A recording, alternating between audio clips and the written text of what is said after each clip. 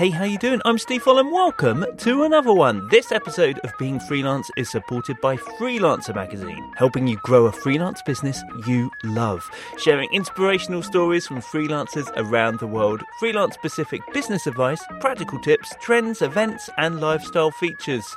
Freelancers across 25 countries are already subscribed to Freelancer Magazine. Make yourself one of them at freelancermagazine.co.uk. There's a digital version too, but get those sweet glossy pages in your hands. And right now, let's find out what it's like being freelance for graphic designer and consultant Greg Bunbury. So often we're just chasing as freelancers. And it's just having that space and really think about what's the value that I want to bring? What change do I want to bring, not just for clients, but for everyone? What value can I give to the world? That's when things actually started to happen, when I just kind of gave up trying to get the job and just started thinking, do I actually want that job? The key is to build authority. The way to build authority is to build things that showcase your perspective and showcase what you think. Things didn't really change until I put a flag in the ground, and that flag said, these are my values, this is what I believe, this is how I think work should be, and if people share those values, they would seek me out. Yeah, so there is Greg. His story coming up in a moment. He is a graphic designer, a creative consultant, and a diversity and inclusion consultant, and a public speaker, and curates and designs the Black Outdoor Art Project. There's a lot to talk about. Also, want to remind you that the Being Freelance course exists. You're thinking about going freelance, or maybe you've gone freelance in the past year or so, but you're thinking, I don't know if I'm quite doing this right. Maybe you're struggling with your finances or contracts or finding clients or marketing yourselves, or, you know, there's a lot to think about when you start out as a freelancer, but that's okay because it's all covered in the course. So go check it out, won't you? Just click on the course button at beingfreelance.com. Okay, let's crack on. Hear from this week's guest, and that is graphic designer and consultant Greg Bunbury, based in London. Hey, Greg. Hi. As ever, how about we get started hearing how you got started being freelance? Going back about 12 years ago, I used to work for a marketing agency as the head of creative in the studio. I started as a graphic designer, and part of my job was to build and manage a roster of freelancers. Essentially, I met freelancers every week for a year. While this was going on, myself and my partner had a baby. Now, we both worked full-time, and we desperately needed more flexibility. I had been taking a lot of time off for childcare, and eventually my boss said, hey, this isn't really sustainable. There were some other factors with regards to the agency, but ultimately I took redundancy and decided to go it alone. But I did it because I had to do it. And this is really important as it pertains to the rest of my career. Because when we're in a situation where we have to freelance, where we have to look for the next check, where we have to look for the next payment to make rent or to pay a bill, we lack leverage and we lose options. And this becomes a very difficult space to operate in. But, when I started, I never actually wanted to freelance. What I actually wanted was to start an agency. So that's what I did, or at least what I thought I was doing. So I was coming off a very senior agency position, producing award-winning work for this lovely agency. I decided, right, I'm going to set up my own shop. At the time, a lot of my friends were working in music, and they seemed to struggle to find good creatives. So I stepped in and started picking up a lot of work quite quickly. And the first niche I found myself was doing basically internet banner ads for record labels. I upskilled really fast, got to know the technology really quickly. It was all built around an app called Flash. If you're old and you're listening to this podcast, you know what Flash is. If you weren't sure whether you were old and you recognize Flash, that means you are old. So there you go. But within a few months of this, I had an office. I was hiring other freelancers. It really felt like I was on an upward trajectory. Then out of the blue, Apple announced it would no longer support Flash, which meant the ads couldn't be run on Mac OS or iOS, and the program was eventually deprecated. And that was like a large rug just being pulled from right under me. Suddenly, all my work vanished. At this point, I had the realization that I wasn't really an agency. I hadn't built anything that was bigger than myself. So I stopped calling myself an agency and positioned myself simply as a freelancer for the entertainment industry.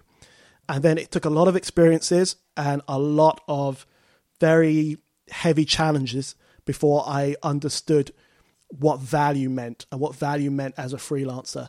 And so kind of 10 years after this point, I start making a pivot into more socially focused and community orientated work. Crikey. Well, let's take a look at that sort of 10-year gap in between there then. So you clearly work for massive brands at that agency. When you set up on your own, how did you overcome that, I guess, that dilemma of what you could show in your portfolio? That's a great question. So essentially, I had to start again. But this wasn't the worst thing in the world, because when we show our work and we show portfolios, I've seen so many portfolios that are entirely out of context. So I would get portfolios from people who have worked for charity organizations, people who have worked for footwear brands, for luxury cars. And these things are not all equal, especially when there's very little context in terms of either the portfolio review or the interview. So you have to be very, very tailored. And it was probably the first point in my career where I started thinking at least a little strategically. It wasn't really to the level that I think about my work now, but at least at the time I was like, okay, I'm getting work in music. I need to build all of my work in music until eventually, and this happened pretty quickly, my portfolio was entirely all music. And that helped so much for that kind of 10-year period. And I made a conscious effort and decision to never show any of the work that I did at the agency. It's only really in the last couple of years that I've used one of the case studies from my agency days on my website. And when you do that, you state that it was with an agency, like you're clear. Very much so. So transparency is so important. And it's very important that we learn how to write case studies, contextualize the job, contextualize where the work came from, what your role was specifically. And, results are amazing if you're able to get them. I know with a lot of client work, that's not always possible. Just to jump back into your story then, you decide to sort of focus in on yourself as a freelancer. How did you start to build that? So after the bottom fell out of doing the initial internet banners, I pivoted. So I pivoted from Flash banners to HTML5 banners, because that was the technology at the time that replaced Flash. That went really well for a while, but then all my music clients started doing HTML5 banners in-house. So then I pivoted to film clients. And then when the film clients started doing HTML5 banners in-house, I pivoted to press ads and posters.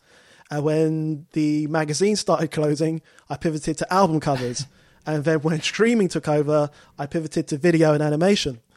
And through all this time, I guess the positive part is that, I am upskilling. But along the way, every project, every client becomes increasingly challenging, because this is at the point when the quote unquote gig economy kind of kicks in, and briefs were just getting worse, budgets were shrinking, and the timelines just got shorter and shorter. I found myself working nights. I was working weekends, over-servicing every single job, talking to clients for hours at a time before I understood what a consulting call was. I was taking jobs with people who didn't align with my values, enduring toxic clients, workplaces, and microaggressions. And, I didn't have a choice. And this is in a time before diversity and inclusion was on anyone's agenda. So basically, I became exhausted and burnt out, and I was really struggling mentally, physically, and financially for a really long time. I just wanted to give up, but I'd been freelancing so long, it was like I wasn't even viable to get a full-time job anymore. In this period, what I'm also doing is I'm looking around, or I'm looking at the work that I'm doing in a slightly different way. And I'm looking at what is valuable. Like, what's valuable? Like, what matters to people? And I realized that in trying to figure out what mattered, I was doing a lot of personal work at the time. I was doing a lot of side projects because I felt fairly kind of challenged being in the industry, and I was going through a difficult time. I used this personal work as kind of part escape, but part therapy. But in doing the side work, what it actually gave me was a practice. Developing a practice is the thing that changed everything, because suddenly I had a space and scope where I could work and work and work and work and work, and I can get better, and I can try things, and I can experiment. The problem is with freelancing is because we're often going from job to job, there isn't always this space to develop our practice, whether we're a designer or whether you're an artist, whether you're a web designer or whether you're a UX designer, because you're usually following the demands of the brief or following the demands of the client. So there isn't always room to develop your own voice in your work. But in my kind of personal work, in my side work, I began to develop my own voice. And in developing that voice, I actually started to use my voice because I started speaking about my experience. I started speaking about some of the situations I'd experienced, racism within the industry, difficulties within the industry. And that gave me, I guess the beginnings of what I would call authority. And that authority, coupled with my personal work, I was able to discover work that had meaning, or I didn't really know it had meaning at the time. I just knew that I felt different about doing that work than I did about 90% of my client work. And that's when that side of my career started to develop. When you started doing those side projects, those personal projects, where were you sharing them? When I first started doing the personal projects, this was, I guess, just at the advent of social media. So I hadn't even really thought about social media as an outlay. What I used to do more than anything was I would just search around for opportunities. So I would do things like design competitions. And I know everybody hates design competitions. I hate them, and I've spoken out against them for years and years and years. However, again, what it gave me was a practice. It gave me a constrained brief or project to work towards. There were times when I did design competitions and never sent off the entries because it wasn't really about winning anything. It was just about having a brief, having a time frame, and then building skills within that. So, in terms of being a professional, we have to treat it like a skill. We have to learn how to be professional. When I go in to work on a design project, I'm not looking for inspiration. I don't need a period to go off and get inspired because I'm a professional. I have all of this stuff in my head already, and I use practices to develop that. So initially, I was doing things like design competitions. And then when social media came around, I found, I guess, an outlet. But interestingly enough, I got absolutely no take up on pretty much 90% of everything I did for about 5 years. There was one instance where my work won a competition for a movie poster, a big Hollywood movie poster. And that was an interesting experience because, again, we're starting to be more focused on how I create value as opposed to me creating value for a client. So around that time, I started thinking, so many creatives and designers around me were always kind of complaining about clients. So I thought to myself, well, what happens if we remove the clients? What happens if the job that we want to really work on, or the client that we really want, what if we become that client? What if we become our own client and we just produce that work as though the work was out there, as though the work was funded, as though the work had a huge budget? What would that do and what would that look like? And that's how I started treating a lot of my projects. One thing that I used to do when I was just out of work or just, in between jobs, I would go around and I would redesign stuff that I saw. So I'd walk down the high street and I'd look at like a cafe's like logo or whatever's on the front of their shop, and I'd go home and redesign it and send it to them. And I do the same for the local cinema, and I do the same for the fishmonger, and I would just walk around all day and just look for things to design. And I never got a single reply on anything that I sent out to them. But it didn't matter because I was getting better. I was getting better and I was getting better because I had a practice. So yeah, that was when things really started to turn around for me. There's obviously this sort of drive towards, or realization towards, value that you keep mentioning. Was there a point where that all kind of fell into place, I guess? I don't know if I had a eureka moment, but I guess maybe 5 years ago or so, I saw an article on design for good or design for social. And when I saw that, I really understood the principle of value inherited in that kind of work and the work that I could potentially be doing. And suddenly I realized that in all that time I'd been sat with clients and talking to them for hours and hours and hours, I never charged for it. I never understood that what I was offering was consultancy. I never understood that what I was delivering was consultancy. We were just focused on the thing that was being made. And when I saw the work of organizations like the Design Council and what AIGA were doing, I realized that, oh my gosh, there's another way of doing this. There's another way of approaching this work. There's another way of creating value. And I also understood it implicitly, though I probably didn't verbalize it at the time, but it was linked to my authority. And so this is when I started developing the VAL principle. VAL is value, authority, leverage. And I didn't really know what I was doing, but I think the last situation I was in when I came out and I was like, I knew I was on a different path. I kept going for these prospective client meetings, and I do these things all the time, and I absolutely hated them. And the last one I went to was for a music management company. And I go in and I do my usual stuff. I start presenting. I'm presenting to maybe 2 people. And, I load up my work. And the first thing they say to me is, do you have any other work apart from this? I was like, okay, well, that's a great start. I'm like, well, this is my portfolio. This is the thing that you saw when you got me in. So this is actually my work. But I carried on and I was like, oh, I had that sinking feeling in the back of my head. And then sort of a third into my presentation, the managing director of the company walks in and just starts talking over me. And I was like, oh, okay, I guess I'm not presenting anymore. And then he proceeds to have a conversation with 2 of the other members in the room, sits down, I just go back to presenting. Then halfway through that, he pulls out his phone, starts looking at his phone, has a conversation with someone else while I'm talking, while I'm presenting, kind of stands up, looks me up and down and just walks out. And after that meeting, I came out and it just completely transformed me. Came out and the first thing I did was I said to the person I was meeting, this isn't for me. So, I knew I wasn't going to get any work with them, but I knew I didn't want any work with them. And I came out of that meeting and I decided that I was never going to enter a room with that little amount of leverage ever again.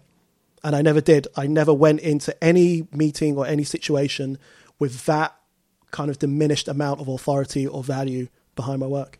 So how did you change it so that people were inviting you into their room, almost wanting you already? So the key is to build authority. And the way to build authority is to build things that showcase your perspective and showcase what you think. The problem is with freelancing, especially in the creative industry, is our work is always behind the client. So you're always in service of a brief or solving a problem. And that's fine because that's the nature of the work. But in order to build authority, we have to get in front of that. So we have to get out from behind our work. We have to get out behind the brand guidelines and behind the glossy sans serif typography. So it has to be more about us. So because I'd been speaking so much about representation in the industry, that kept happening. So magazines were reaching out and asking me to comment on what I thought about the creative industry as a whole and marginalization and representation in the creative industry. And I just started developing that. And the more of that I developed, the more that my work went down a social angle, suddenly people started engaging me for what I thought as opposed to what I did. Even if all they wanted was what I did, even if somebody wanted me to design a flyer, they were contacting me because I stood for principles. The problem that many creative freelancers have is they are forced to go out and just basically try and sell themselves. They're applying to every single opportunity. Everybody's applying to the same adverts. Everybody's writing to the same companies. People are just trying to get meetings or get internships. But I found, or at least in my journey, that things didn't really change until I put a flag in the ground. And that flag said, these are my values. This is what I believe. This is how I think work should be. And if people share those values, they would seek me out. And that's the thing that changed the game for me. Love it. But creating that sense of authority through speaking and so on and being interviewed, how did you start that? Yeah, how did people know to come to you? So the first thing that I'd done that got any traction was the blog. The thing about a blog is that it's permissionless media. There are no gatekeepers. You're free to put out any perspective that you want, but it does a weird thing. It gives people something to hang on to and it attracts people. And one single blog post completely changed my career. I had read a Creative View review article on marginalized black designers at a time when I'd never worked with underrepresented designers in the industry. And this article blew my mind. It was focusing on a handful of African-American designers. And it was amazing because I'd never heard of these guys. And, at this point, I was my late 20s, early 30s. And it was such an impactful article. And I wrote a blog post on it. And what had happened was somehow the blog post got back to the person who wrote the article. There's a guy by the name of John Daniel. And John got in touch with me. And he was a black art director. He was about 10 years older than me, much more experienced, much more senior. But he reached out to me and we became friends. And that opened the door to an entirely new network that I didn't even know exist. And it just changed everything. I saw work I'd never seen before. I was connected with people I never would have been connected for. It was like I basically entered a community that I didn't know existed. And so by writing the blog and by doing it in its various forms, it enabled me to have not only a point of view, but it's what I call legacy content. So it's content that exists in a space where it's not necessarily defined by my work, even if it was about design or my professional experience, but it exists in a space where by its content that speaks for me without me having to speak for it, essentially. So it gives me a way to, or it gave me a way to reach people in a way that my work alone just never would have done. And that's the thing that I use to get comments and articles and interviews, and that stuff then builds into your authority, and that authority gives you leverage. Because when you're in a position where you don't have to take the job, like if you set your stall out and your values are pretty much enshrined, and you're using your blog or your YouTube channel or your Instagram, and that's helping you build your voice, if you do that enough, you'll get to a point where you'll have enough leverage to be able to say no. And so when a job comes along and it's not right for you, you don't have to take it. And that for me has just been a total game changer. Greg's great, isn't he? Back with him at the moment, but I want to just remind you that this episode is also made possible and supported by the lovely people at Ahrefs. If you want to get more Google traffic for your freelance business, you know it's something to do with SEO, but you're not quite sure where to start, check out Ahrefs Webmaster Tools. It's free. I've been using it recently for the Being Freelance website, and it trawls it, gives me a proper site audit, tells me what to do. Like if I don't understand a term, I click it and it tells me what it means, and then it tells me how to fix things. Stuff like, what was I working on this week? Orphan links. My poor little orphans. There they all were with their ginger fright wigs and their tiny little dogs cleaning the floorways of beingfreelance.com. Don't worry, we have given them their own little virtual daddy warbucks and everything's going to be okay with them now. Only thanks to Ahrefs telling me they were there at all. Ahrefs Webmaster Tools is what you want if you want to start getting more search traffic. Go to ahrefs.com/AWT. Ahrefs is ahrefs.com/AWT. There's a link to that as well at beingfreelance.com. Okay, thank you, Ahrefs. Now back to our conversation with Greg Bunbury. Was there a point when that next game-changing job came to you that you remember where it was different? I think it was more of an opportunity than a job.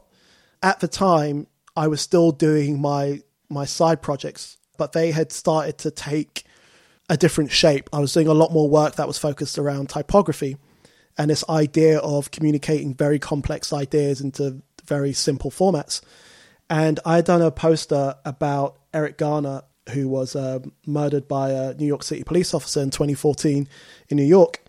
And I'd done a kind of a tribute poster for that. And that was really the thing that set me on the path that I was on today, because as I said earlier, it's really functioned like a flag in the ground. It really set me out as, this is what I believe, and I believe it very strongly. So from that opportunity, that's when I started getting more interest in, I guess, the social and community side to what I do. So if we look at where you're at today, what are the things that you do? What are the income streams that you have? Because it's quite broad, it feels. It is broad, but I think it comes from a very similar place. So essentially, I help brands and organizations connect with marginalized audiences. And that basically is in two forms. There's the design side of it, which can be anything from actual graphic design to creative direction. And then there's the consultancy side of it. I consult on diversity and inclusion for a few D&I organizations. But all of this work is from a similar place in terms of what's driving the work. So it's focused on process over output, and it's focused on the values of how things are made. So it's all made with the principle that the way we make things is as important, if not more important, than what gets made. So I have clients where I only do design or creative work for, and then I have organizations that I just consult for. And interspersed in between the two is the public speaking and the workshops and the mentoring and those sessions. So it feels quite disparate, but it's all from, I guess, the same ethos driving it. Oh, yeah, no, totally. Sorry, I didn't mean broad as in you can see that it all spreads out from that focal point, but that you have a lot of different things going on. When you started being approached or approaching people to do consulting, how did you know how to price yourself? How did you get on with that challenge? So I did my research. So in terms of what consulting sessions were, and I did a lot of studying of people who were in spaces that were more driven by a consulting approach to creativity. So, I mean, there's two ways to broadly look at creative roles. You have the labor, the nuts and bolts of putting something together, and then you have the thinking that went into it. I had been doing the nuts and bolts side of it for a very long time, and now I was interested in how do you quantify the other part? How do you quantify the thinking? And yeah, I read a lot of books. I read a lot of stuff by Seth Godin. I looked at a lot of what designers like Chris Do in the Future were doing over in the States. And this research gave me enough input where I had a kind of a reasonable expectation of how much value to expect.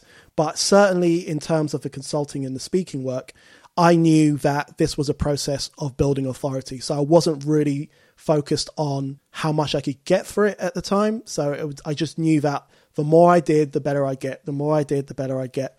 And that's how I've been treating a lot of that work. So it's been quite fluid. There is a set level of expectation, just the same as being a designer or being a creative director. There are industry standard rates that if you're pricing your work, you should be around that rate. If you price yourself too cheap, it feels a bit risky. And if you price yourself too expensive, again, it feels quite risky. So there's still this sense of mitigating risk going through my head when I'm pricing the work. But I think I've reached a kind of a comfortable equilibrium of time, labor, value. We touched upon the blog. You also launched a podcast? I did, yes. So in this space that I was primarily interested in, the thing that I found was most powerful in terms of the work I was doing were the connections. And I really understood that from a lot of my socially focused projects, it was really about the connections. Obviously, the work itself has a certain level of importance and a focal point, but the connections were the things that really defined how those projects were and how they felt. And it was really the connections in the most positive client experiences. It really came from that side of it. So I wanted to develop something that kind of spoke to that, but also gave artists and designers and creatives a platform to share that with the world, because I understood that so much of this is visibility and you can't be what you can't see. So it's really important to have those pathways, especially if your pathway is somewhat unconventional. So at this point in my career, everything that I was taught about being a creative or being a designer at school and university was really geared around one pathway. And that pathway was that you graduate, you get a job at a company, you're in-house at a company or you're at an agency, and that was basically it. But then I started thinking, like, what if you wanted to build a career that wasn't about doing commercial graphic design work? What if you want to work with communities or community organizations or non-profits or arts-based organizations or charities? What would that look like? And because we don't have as many of those models, we don't have as many of those pathways, it's a much trickier route to navigate. And I felt like with my own experience, because I hadn't really seen anybody do the kind of work that I ultimately wanted to do, I recognized the need for it. And so my attempt at doing a podcast was really to pay back John for what he did for me with his article in Creative Review all those years ago. It was to try and do the same thing. It was trying to give an aspiring designer or a creative something visible to really zero in on. So that's what created the genesis of the podcast. And it's been an amazing experience. I feel very privileged to have spoken to these brilliant creatives who are, obviously all much better than me. But yeah, it's just been great being able to meet them, just to meet them alone, even irrespective of the podcast, and to call some of them friends is just been fantastic. Other than inspiring others, has it helped you in other ways? Oh, 100%, because it's helped crystallize my thinking around design and being in the industry to the point where the basis of the podcast is now informing my kind of latest venture, I guess, which is about supporting young creators in the industry from marginalized backgrounds. So now I'm building a raft of content around that one purpose. And it's a purpose that's been really born out of those conversations, that's really been born out of those connections. Cool. So now your content, as you put it, is kind of like aimed at helping young designers, right? So I'm developing a platform which will specifically be looking at developing content for young marginalized creatives entering the industry. It's called Creatives of Diverse Ethnicity, or CODE, and that platform will specifically deal with that content. My content on my personal channel will still be based around my diversity and inclusion work, the Black Outdoor Art project, and all the other bits that I work on. So I think this way it gives a real focus and a real niche to that particular content, because, you're right in saying that what I do feels very broad. It is very broad.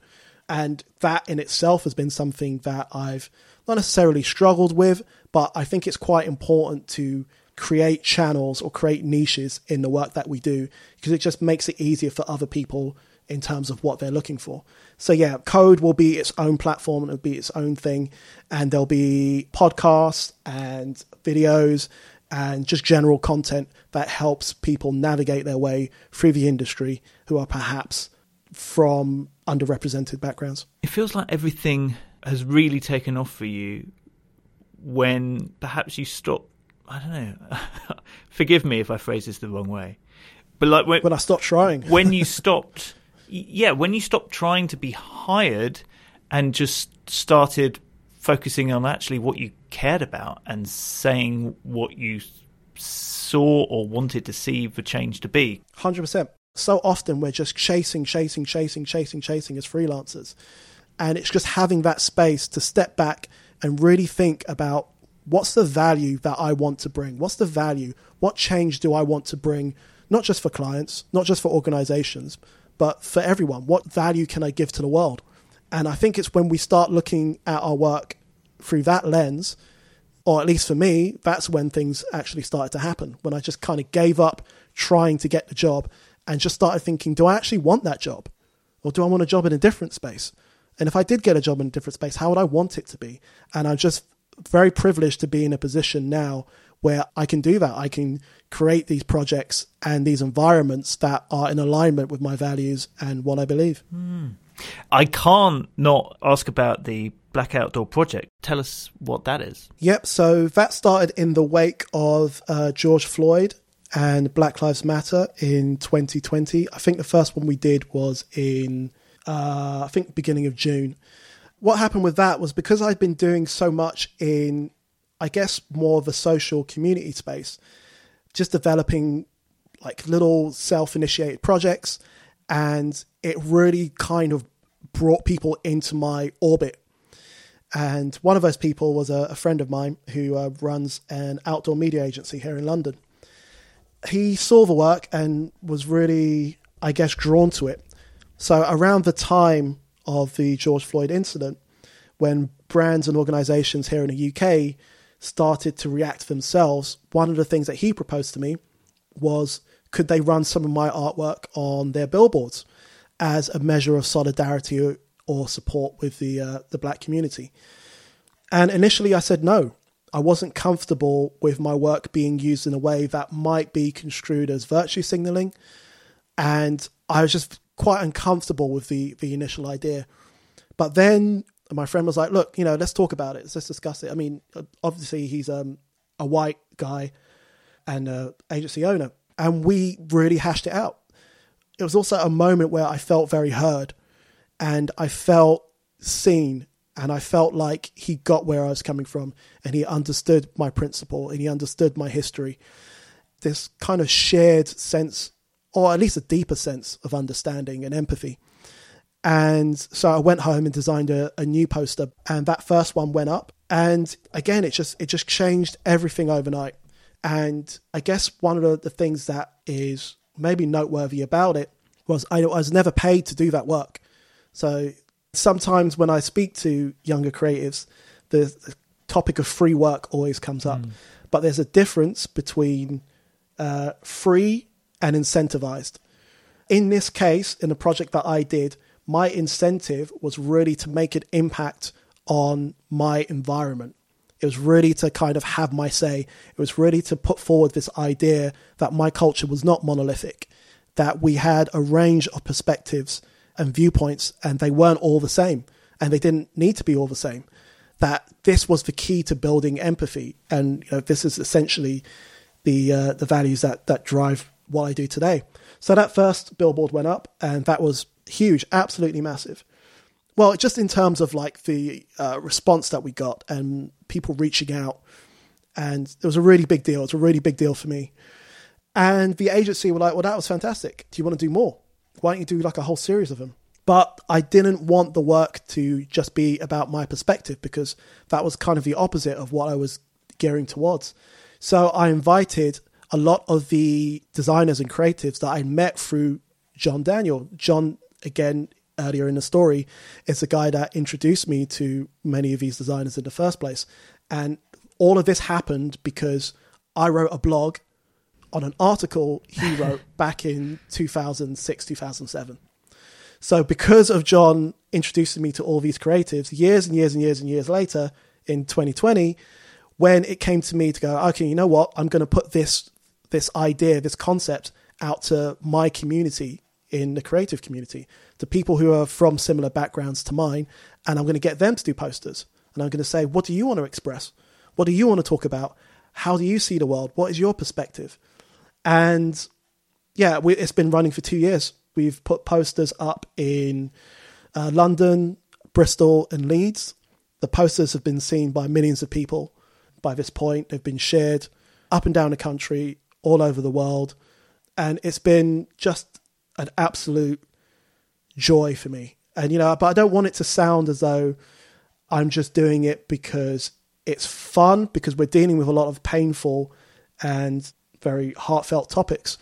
But just in terms of the impact that it's made in the creative community and my personal community, and the connections that everybody's made as a result of this work, the collaborations across nationalities and races and genders and identities, and all of the connections that it's allowed us to create, and the work that I've been able to go on and do in diversity and inclusion as a result, has just been an absolute pleasure and an honor. That's awesome. We'll put links at beingfreelance.com, as we do for all of our guests. So if you're thinking, I want to see this, we'll put Greg's website and links through at beingfreelance.com. Now, Greg, I always do this thing where I ask for 3 facts about yourself, to make 2 true, 1 a lie, and let me figure out the lie. What do you have for me? All right. Number 1. It's almost like you rolled up your sleeves. Straight in there. All right. Number 1, I'm a published poet. Number 2, I didn't own a computer until I was in my mid-20s. Right. Number 3, I once sang a proposed jingle as part of a client pitch in the meeting.